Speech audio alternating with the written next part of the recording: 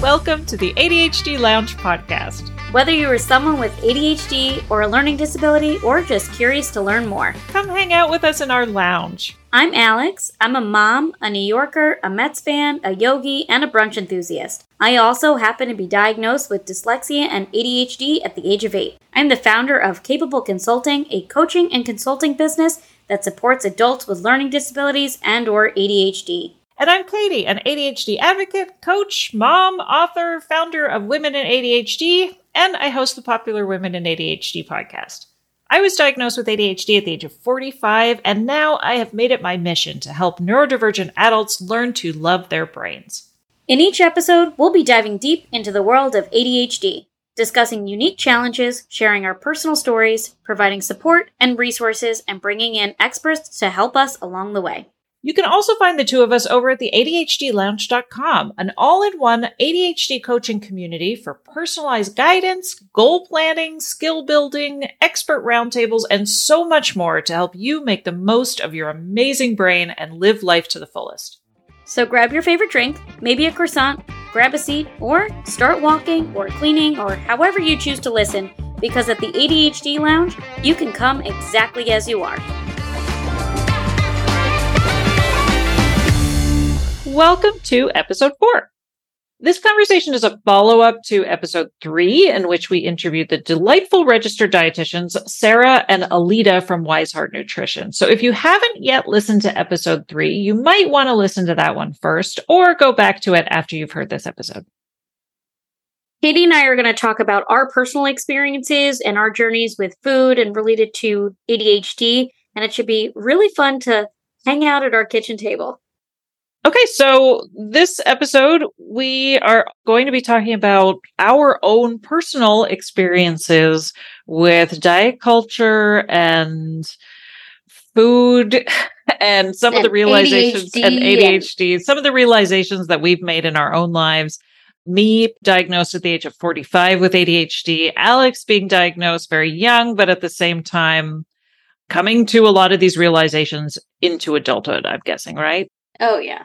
So why don't we start, Alex? I want to hear your story. Like what, in a nutshell, I know that these stories are always complicated, but what was your experience with discovering intuitive eating or discovering HAES in your own life?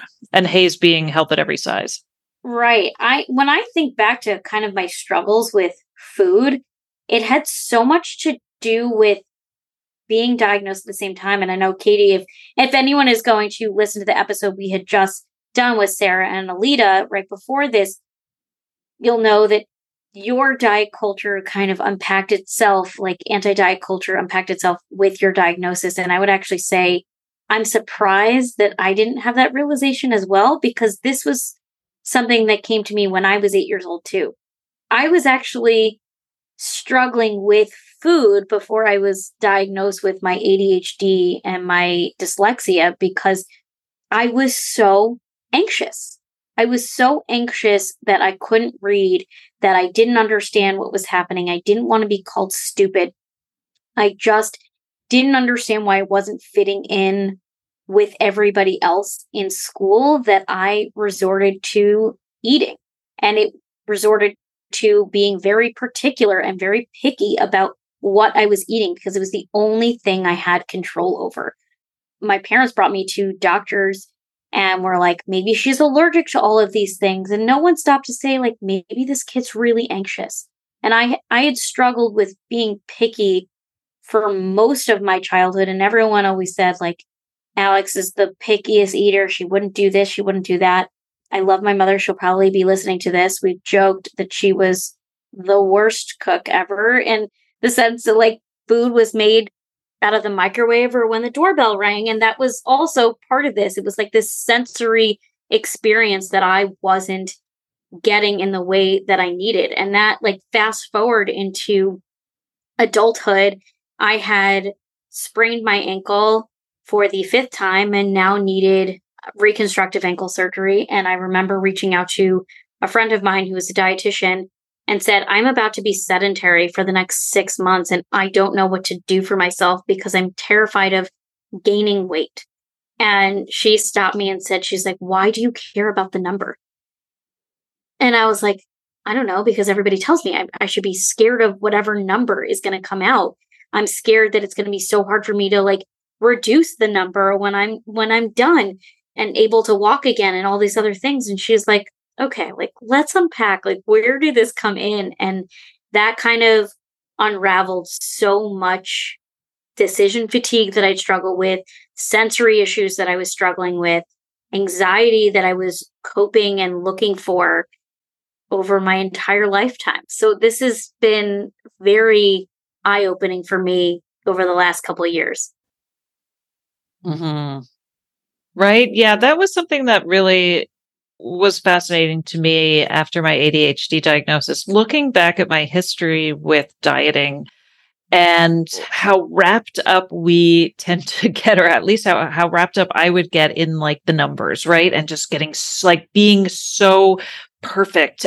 Like I really liked rigid diets. I'm thinking about one called, oh God, why can't I remember what it's called right now? It's the one where like you could only eat carbs or protein, but you couldn't eat them together. Oh God. And it was these California dietitians. I don't want to get into the specifics of various diets, but that requires too much thinking. Well, but I really liked it. Like I felt like there was a part of it that was really appealing to me in terms of how can I follow all these rules to the T, and like how can I be a really, really good student and do things perfectly. And so sort of like what Sarah was talking about with her perfectionism around food rules, for me, that was so appealing. Yeah. And I think, when I ended up my real, I yo-yo dieted and weight cycled for most of my life, but it wasn't until Weight Watchers that I got into really, really disordered behaviors, because the whole program was built around numbers and points and good food and bad food and all of that. And then, to the point where you're weighed when you meet that, like everything was around the scale. And it was so fucking terrible and miserable. And yet for me, it was like everything I had dreamed of, because I could tell finally if I was being good or bad. And I think that that's something a lot of us as neurodivergents feel, like that need to be good, right? That need to quantify whether we are right or wrong, because we so often feel so chaotic and so confused. And this was like a way in which somebody was telling me I was being good or being bad. Yeah, I know way too many people. I will not share who have struggled with eating disorders specifically because of Weight Watchers. And I remember also my mom, my mom also grew up in diet culture. My grandma was into diet culture.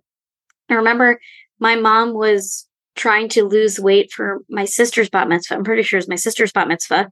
And they were going, it was her and her friend. And her friend had become a lifetime member when she was like 30. And I guess a lifetime member, you had to stay a certain weight within like 5 to 10 pounds of it. And then you got your like lifetime membership. But she was like 30 at the time, and she's had 4 kids since then. And your body changes, and like just name all of these things. And I remember my mom telling me like, oh, but she no longer has a lifetime membership unless she gets down to this weight. And I remember thinking like, how exactly was she supposed to do that? Like, doesn't that make no sense? I remember we had friends over, and my friend and I like made brownies, and my mom's like, I saved all week because I knew you and your friend were making brownies. And I was like, all week for a brownie? Like, this is stupid. I never thought of myself as like being sucked into any of this. I didn't realize I was still living in diet culture. And I don't want to sit here and blame my mom. This was like I grew up in the 2000s where every magazine was doctored, and this was like every show I ever watched, the girls were basically emaciated. I struggled with all kinds of body image issues regardless, but it was, I don't know. When I think back to it, I was like, I don't have an eating disorder, because I didn't know that me forgetting to eat all day and binging later was an eating disorder. I thought of the same things that everybody thought of at the time. It was like anorexia and bulimia. That was it. Like, I didn't know that I had such a poor relationship with food, or that I struggled with sensory issues, that if it wasn't like a different texture, I don't know. It was just, how did I not know these things? I don't know. Well, I mean, a lot of the time, a lot of the behaviors that are listed as eating disorders are only troublesome if you are underweight. So the same Yes. behaviors are encouraged in people who are in larger bodies or even in normal size bodies, right? So I mean, of course we didn't know. Like it was everywhere. And this Yeah. idea of thinness as the ultimate goal is it's really something that we've had to dismantle when it comes to health and health being synonymous with smallness and sort of, some of the like, all of the white supremacy and racism that's involved in that as well. So, like, there's so much. But I think one of the things that was also especially disordered with Weight Watchers for me was my relationship with exercise, and my relationship with self-care got really messed up with this idea that you could sort of exchange exercise. It was like a currency. So you could earn points, you could earn food through exercise, which is so fucked up. Like, I'm still unpacking all of that, right? That idea that like movement and exercise, that I still have a lot of that to work through in terms of like, I have to exercise more because I had ice cream last night, or, like that it's all of like that there's this idea of burning off some of your decisions around food, or even just the like, yeah, I'm going to starve myself before a certain event, and all of that. Like the way in which we think about it as currency is so messed up. And I blame Weight Watchers, and I blame all those, all of diet culture. There's so many other programs out there that do the same thing. So part of me is like, I shouldn't pick on Weight Watchers, but yeah, I should pick on Weight Watchers because it's terrible. They're all bad. It was like the whole thing of like sweating for the wedding. Like I remember like that was like shirts that people were buying around the time I was getting married. And I was like, is your husband not gonna love you for looking exactly the same way you did when you got engaged? Like I always talk about this with my clients. There's so many things that you intellectually understand but emotionally struggle to catch up with, and that was one of those things that like I intellectually understood how stupid some of these things were, but I was still susceptible in a totally different way. And actually it was so interesting. I went out to breakfast yesterday with my husband, and we were like in this tiny restaurant, and there was not that many people because it was like a middle of the week breakfast. And the women behind me are continuously talking about like what diet they were trying and how this one was trying this tea, and she switched from almond milk to oat milk and because it had more protein. It was like, and I looked at my husband and I was like, I can't help but be distracted by like this conversation behind me. And he was like, how are those fries? Are like delicious. They are so delicious. Like, constantly being distracted by it is also just so frustrating. Yeah. Now, one of the things I wanted to circle back on that you had talked about in our last episode with Sarah and Alita was the perfectionism or the people pleasing, right? And the people pleasing with neurodivergence and how that affects, like, do you think that people with ADHD are more body image obsessed, or that, that we that we tend to like need to prove our worth more than the average bear. And so because we need to prove our worth, we're looking for the easy ways to do that and easy ways to control things like weight and food in the moment of like, what's the connection there, you think?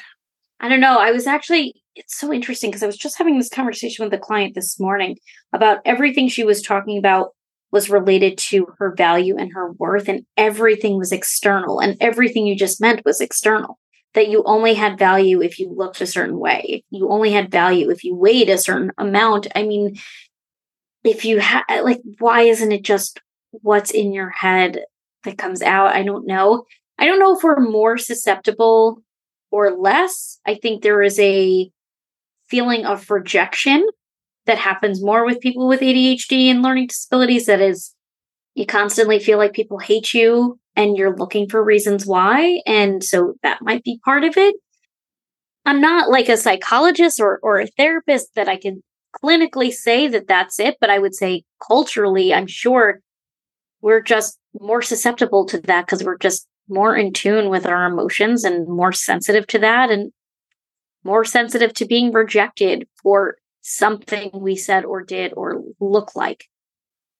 Yeah, no, I think you're right. And I think that there's also a sense of needing control, and people pleasing is, in its own way, it is a form of control, right? Which is like, I want to control how people see me. I want to control how I'm being viewed. And that's masking, right? I mean, that's a form of masking, which is like, I want to present to you this curated version of myself who is perfect. And I think a lot of that comes from the chaos, right? Like the chaos in our brains, maybe that makes us want to feel like we have more control, or some of, like you said, that the constant rejection about who we fundamentally are as learners, and that there's a right way and a wrong way, and we fit squarely in the wrong way. So we start to like feel like we're wrong, right? Like that's kind of how we develop our personalities as children. And so how does that manifest? It manifests in us trying to mask and show up as something other than who we naturally are.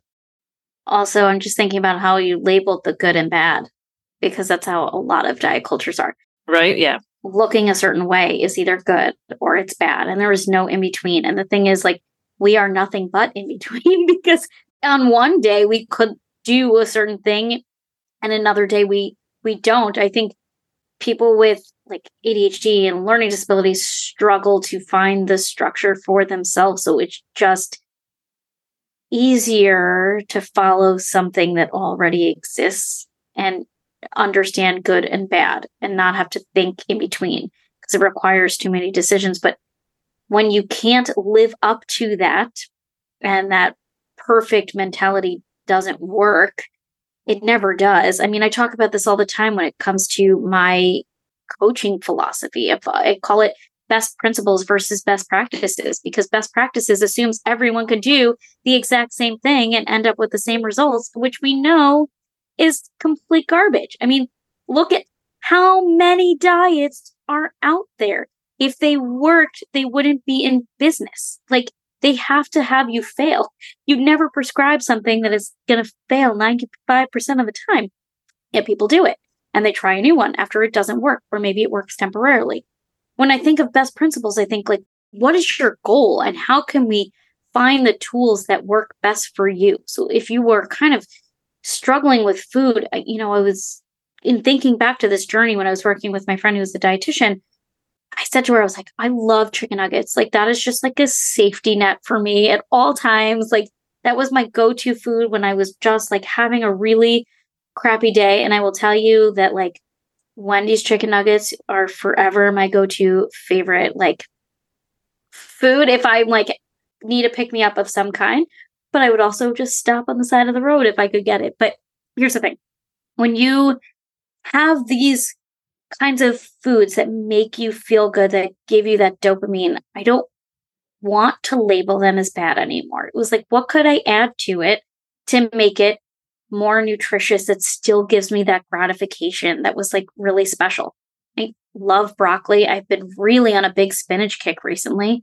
Diet culture didn't tell me that, like, I need to eat spinach every day. My body is like, dude, how much more spinach can we eat in one day? Because, like, I need more of it. I just, like, I'll have it in my omelet. I'll have it sauteed. It doesn't matter. I just, like, want more of it. I'm still eating the chicken nuggets. Like, they're delicious, and I don't feel bad about it.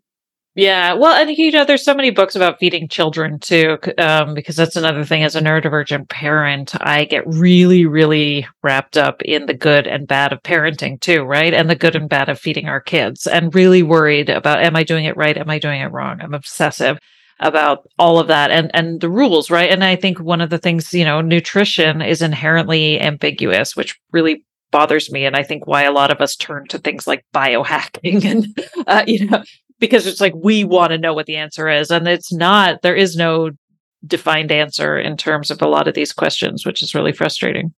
I'm also just thinking, as you were saying, like, feeding your kids. I have a 1-year-old. When we had to start solids, I sat on the floor in my kitchen and cried because I was like, I struggle to figure out what I'm eating 3 times a day in snacks. And now I have to think of what my kid is going to eat.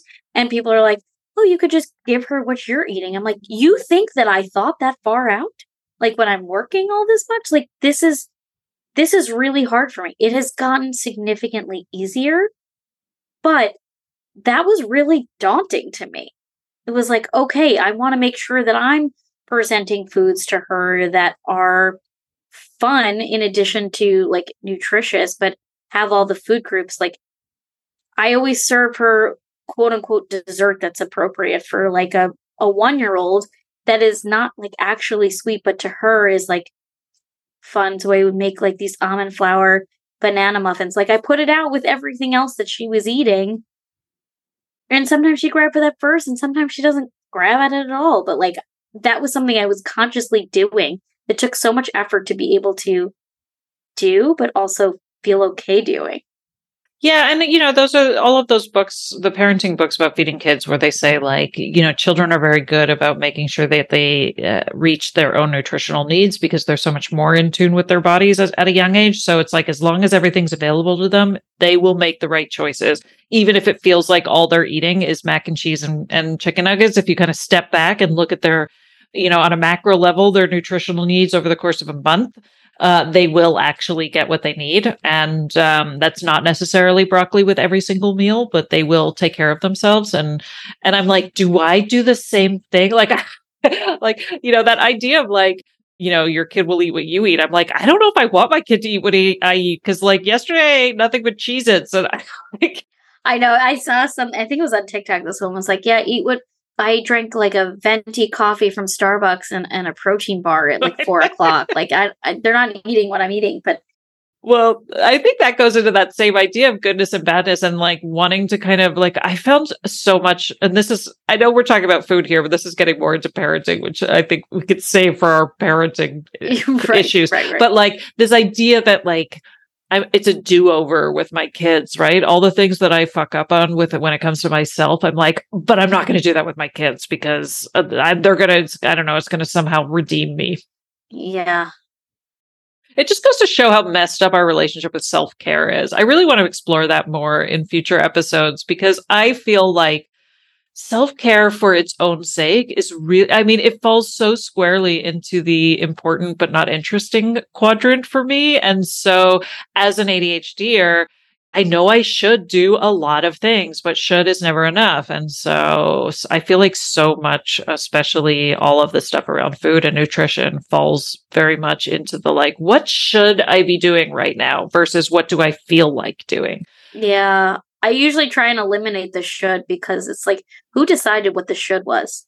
Right. Or like you said with the chicken nuggets, where you're like, look, I'm not going to get rid of the chicken nuggets. I'm just going to add in other things that also are great. And so then all of it is great, so then I'm not going to feel bad. Yeah. I like add it to my salads. I'm like, cool.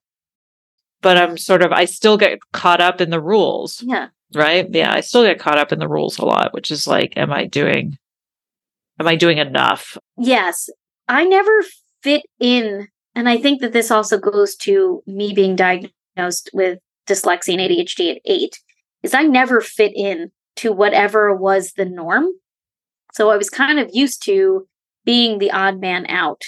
And I kind of thought food was the same thing in a lot of ways. Like when I think back to like every family occasion, it was like such a joke. Like Alex is only going to eat chicken fingers or Alex is only going to eat plain pasta butter. But it was like I was already being pointed out as different. And that was just like another thing that was different, that I was going to do things my own way. And what's interesting is a lot of that stopped when I watched other people behave that way. And I was like, no, like, I don't want to be that person. And it wasn't that I wanted to fit in, but I was tired of sticking out completely for everything, not just because of my dyslexia or because of my ADHD or being pulled out for class, or not because I had to have a special meal made for me because I was picky and wouldn't eat anything else. It was just like, for once, I wanted to not be the reason that something had to be different. Mm-hmm. That is interesting because I feel like, one of the things I work on with my clients is embracing our eccentricity, right? Which is like, yeah, like why, so many of us had that feeling of like, I want to be normal and help me be normal. And it's like, no, that's never going to happen. So let's embrace what you need to be you. And what are your own energy levels and all of that stuff. And so I love the fact that you kind of embrace that at a young age, but also sort of had this, I guess, outsider view. But it was how I was approaching it. The parts that I wanted to be seen as different was the unique qualities I had, not because of I needed to eat a certain way because I was picky, or that I needed to be pulled out of class because I was stupid. I wanted to be seen as like the storyteller, the leader. I wanted to be seen for the qualities that I wanted to put out there and not for the qualities that I was embarrassed by. And I felt like those were qualities that I was starting to be embarrassed by. That like at 16 years old that I needed to have plain pasta. I was like, what if I tried sauce? That's like a deep into my psyche of here's the diagnosis story of an 8-year-old. But I didn't realize all the impacts it had just constantly being looked at as different.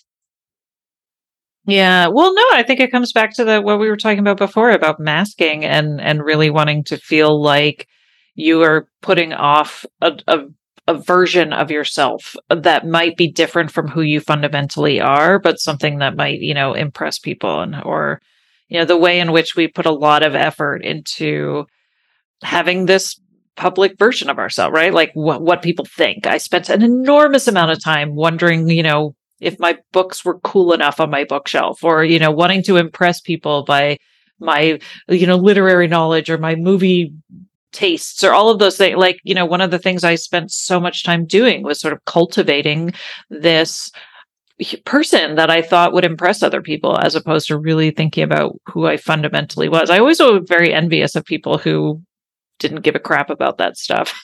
I don't know anyone who would tell you that they didn't. They just didn't necessarily like maybe outwardly say it, but they were thinking it. There's always like the subconscious of like, I'm looking around, they make this look so easy, and really they're struggling with something that comes so naturally to you. That's why I always talk about like having these like learning disabilities or ADHD.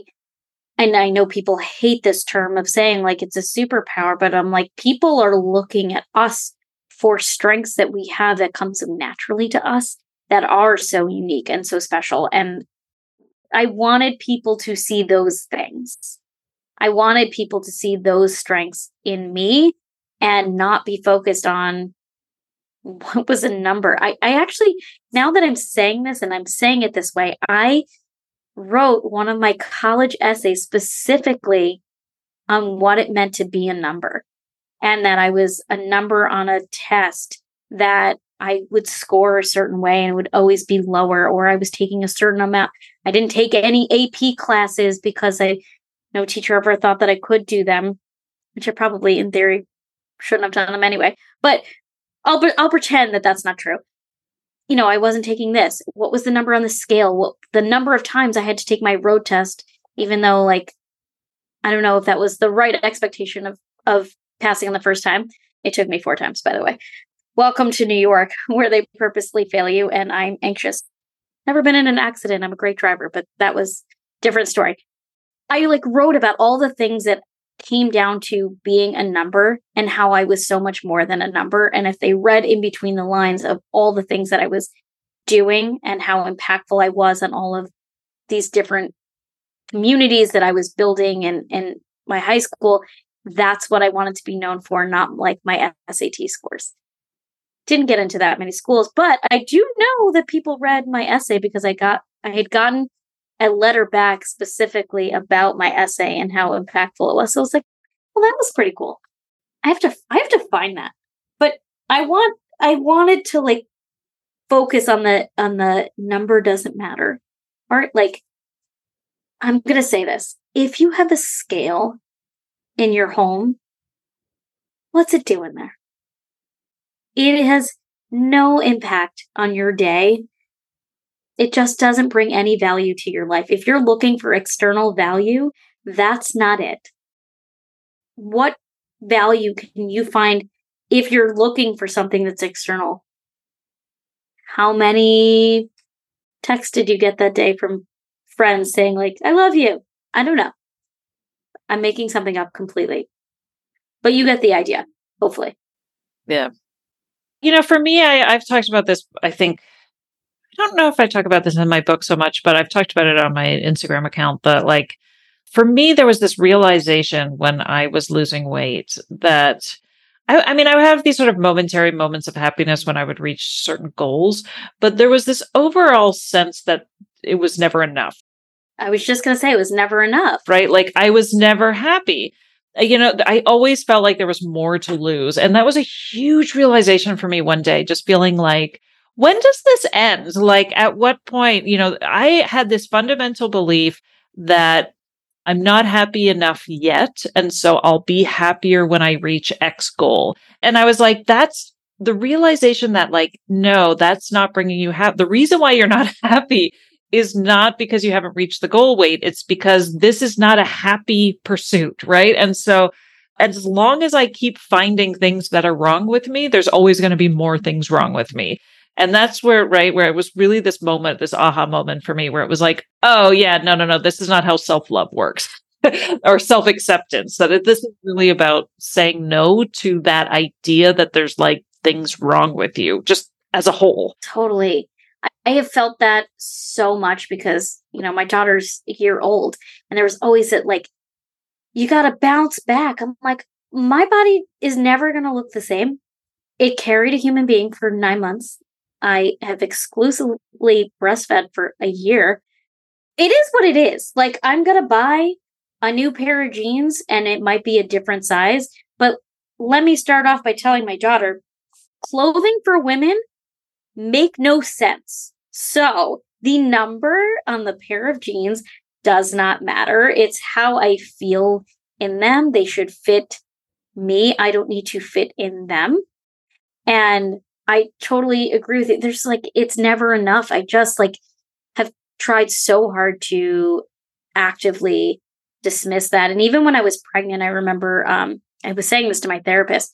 I was taking weekly pictures from the side. And my husband was like, I can't believe you're doing this, because I would never, ever, ever take pictures of me from the side because I would always be self-conscious about it. And I was like, this is beautiful right now. I didn't post them anywhere. They were just for me. No one else was seeing them besides like the two of us, but it was more like, why can't I appreciate what's happening to my body and embrace it rather than like focus on what is the number on the scale? It had no value in my life. It's true. In fact, yeah, I mean, the only time I ever really embraced my body was when I was pregnant, because I felt like I had permission to surrender to that. And it was really eye-opening, right? How that kind of freedom that I only allowed myself. Well, now I do, but at the time I was like, that I only had allowed myself when I was pregnant. There's so much to unpack. So anyway, final words on this topic of food and ADHD that comes to mind right now. I mean, I'm sure we will probably address this again in the future, or I don't know, maybe some your favorite books or resources. One thing I will say, I was having this conversation with my client earlier today, so that's why it's front of mind. But I started writing out lists, and Katie, you and I have talked about this, that you had some resources of people who had lists of like proteins and fats and fiber and carbon, like different categories of things to help pair. And that was something that I found to be really helpful for myself when I couldn't make decisions on food, was what could I look at that could give me a sense of protein, fat, fiber, carb that I could have at all times. And also, what were the staples? And I list like all the staples that I would have in my fridge, freezer, pantry that were always easy go-tos that required very little effort. And there's like a whole thing with like crudité boards and cheese boards. And I'm like, these are the elevated version of Lunchables. That could be your dinner. Like, you don't have to think that hard of like buying some string cheese, buying some crackers and some fruit. And like, you've got some protein, you've got some fat, you've got some fiber. If you get a certain type of cracker, like that could be part of a fun meal. Like, even throw a cookie in there so you have something sweet. Whatever we can do to help like reduce that, I think is making a big difference. So Katie, I think it would be helpful. I know you had a few that you've shared. I think it could be good to put in the show notes potentially, and even in the ADHD lounge of places that we go to, or even people that we follow that are, I'd love to go back to Alita and Sarah to post some of their work. But we also, you'd mentioned a few other ADHD dietitians that we follow that have really great tips for on the go. Oh yeah, definitely. And yeah, Tara Brusso is the one who did the snack hacking. I'll put a link to her snack hacking. It's so cool. It's so awesome. And I love the visual. But yeah, that's one of the things I've been able to do eventually. It took me years and years and years to really come to a place of peace around food in my body. And I don't even know if I'm still there because I'm a woman living in this world. So, I think that's one thing I always try to remind myself is that this is a process. This isn't, there's no end game here. But it's not about you. It's everybody else's problem. Like you've come to the realization of what's important for you. And if somebody else doesn't agree with it, like, okay, that's on them. Well, and I try to remind myself anytime I'm like tempted to do a diet or go there, I talk myself through a lot of the we've done this. We know where this ends, right? Like, let's just skip to the good part, which is when we're not on the diet anymore. But it's true what you said. Like, one of the things I do try to do with shopping is make sure that I have a lot of those staples. Peanut butter is one of the big staples. I always have apples. I love apples. One of the things I never get sick of. And so apples and baby carrots. And I feel like peanut butter and baby carrots is one of my favorite meals. I think we've talked about this with hummus and baby carrots too, right? Hummus and cucumber for me is actually my staple. I cut them up. Right. When I was working at a newspaper, it became my hyper-focus food, and I would stop on my way to work and buy a little bag of baby carrots and a hummus container. And that would be my dinner. And everybody made fun of me because they were like, how is that? What? And I would just sit there at my desk for over the course of 3 hours, just eating the entire container of hummus and carrots. But people would make fun of me because they were like, that's not a meal. And I was like, I don't know. It seems like a great meal to me. It was, it's helpful for me to think in terms of do I have my checklist? So my checklist is protein, carb, and a fruit or veg for fiber. And that's for me. And then I'm like, as long as I've got all of those covered, then I feel like I'm good, even if no matter what that looks like, because sometimes it's literally like a can of tuna on a piece of toast with some cheese on top, right? And then I'm like, boom, boom, boom, got it. But that's the goal. And that it's not always 100%. Like sometimes you're going to go out to eat and it's like the fruit or the veggie of that meal just doesn't sound appealing. And I think that that's also something to be like, it's not 100% of your meals and snacks that need to have all of those things. Yes, exactly. That's true too, is that you take a macro look, step back and trust the fact that you're going to be looking after your nutritional needs because you're capable of doing that. So I don't feel like I feel like a lot of the things that people are afraid of when they give up diet culture is they're like, I'm going to eat nothing but chocolate chip cookies because that's all I want to eat. And that's going to be that way forever. And it's really like talking them through the fact that there is going to be a phase where you're going to have to work through this and you probably are going to want to eat all the things that were your forbidden foods, and that's totally okay. But you do even out, and you do get to a point where you can have Oreos in your cabinet for months and months and months. Literally, it's been there since December. It is 7 months. And you will willingly eat salad and spinach again at some point. You just have to have faith that you will get there like a little baby. You will figure it out. You will figure it out.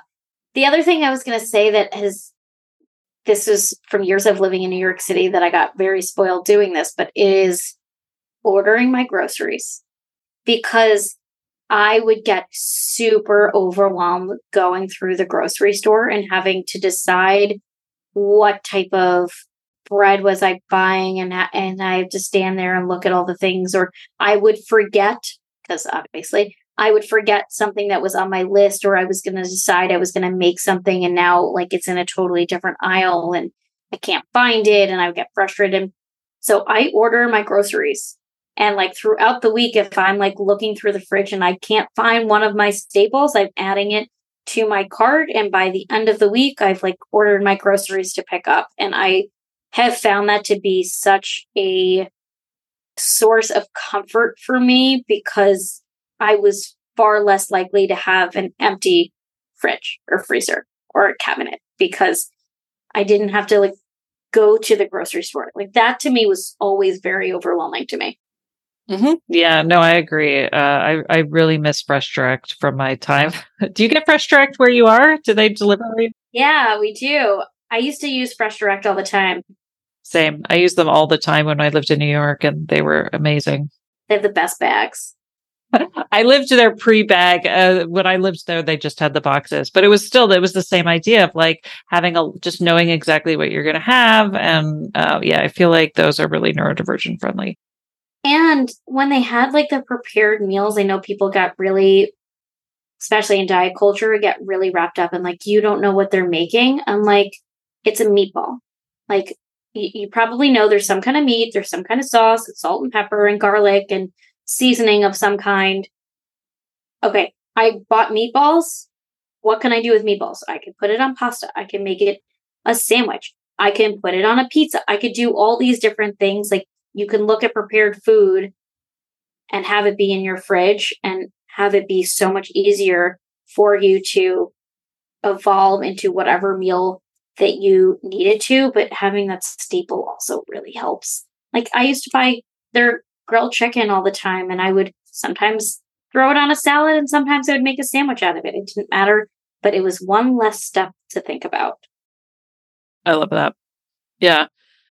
All right. Well, this wraps up our episode series on food, but I'm sure, like I said, we'll come back to it because it is so, I think, something that invades many other elements of our life. So thanks for sharing your experience, Alex. And like I said, we will have a lot more resources and community elements and talking about this in the lounge. So if you want to come join us in the lounge, go to the ADHDlounge.com. And yeah, we'd love to have you. And Katie, do you want to mention what we're talking about in next month's theme? Well, next month we are actually talking about reframing our ADHD and kind of what does that look like. And we're going to be talking with two fantastic ADHD coaches, Bree Plyler of Current ADHD Coaching, and Andy Gill, who is I can't think of what his Instagram handle is, but anyway, they're both wonderful ADHD coaches, and we're going to be talking about kind of ways in which we can show ourselves a little more grace and reframe some of our eccentricities. I like, what is the word? I don't even want to call them deficits, but looking at it's just looking at some of the things that we tend to struggle with and really coming to a place of acceptance and working with, looking at some of those things as the other side of the coin and how even what we believe as deficits are actually strengths in disguise. There you go. Awesome. All right. We'll see you for next episode. And that's a wrap for this episode of the ADHD Lounge podcast. Thank you for listening, and make sure to join us over at ADHDlounge.com. We've got resources, co-working, workshops, and a community of amazing ADHD folks just like yourself. And you can also attend these recordings live, where you can ask questions and join in these discussions as they're happening. So make sure to head over to the ADHDlounge.com to join us today, and you can find that link in the show notes. And if you've made it this far and you've enjoyed today's episode, don't forget to subscribe to the podcast and leave us a review. Your feedback means the world to us, and it helps us reach more listeners who could benefit from these conversations. Seriously, do it. Go now before you forget.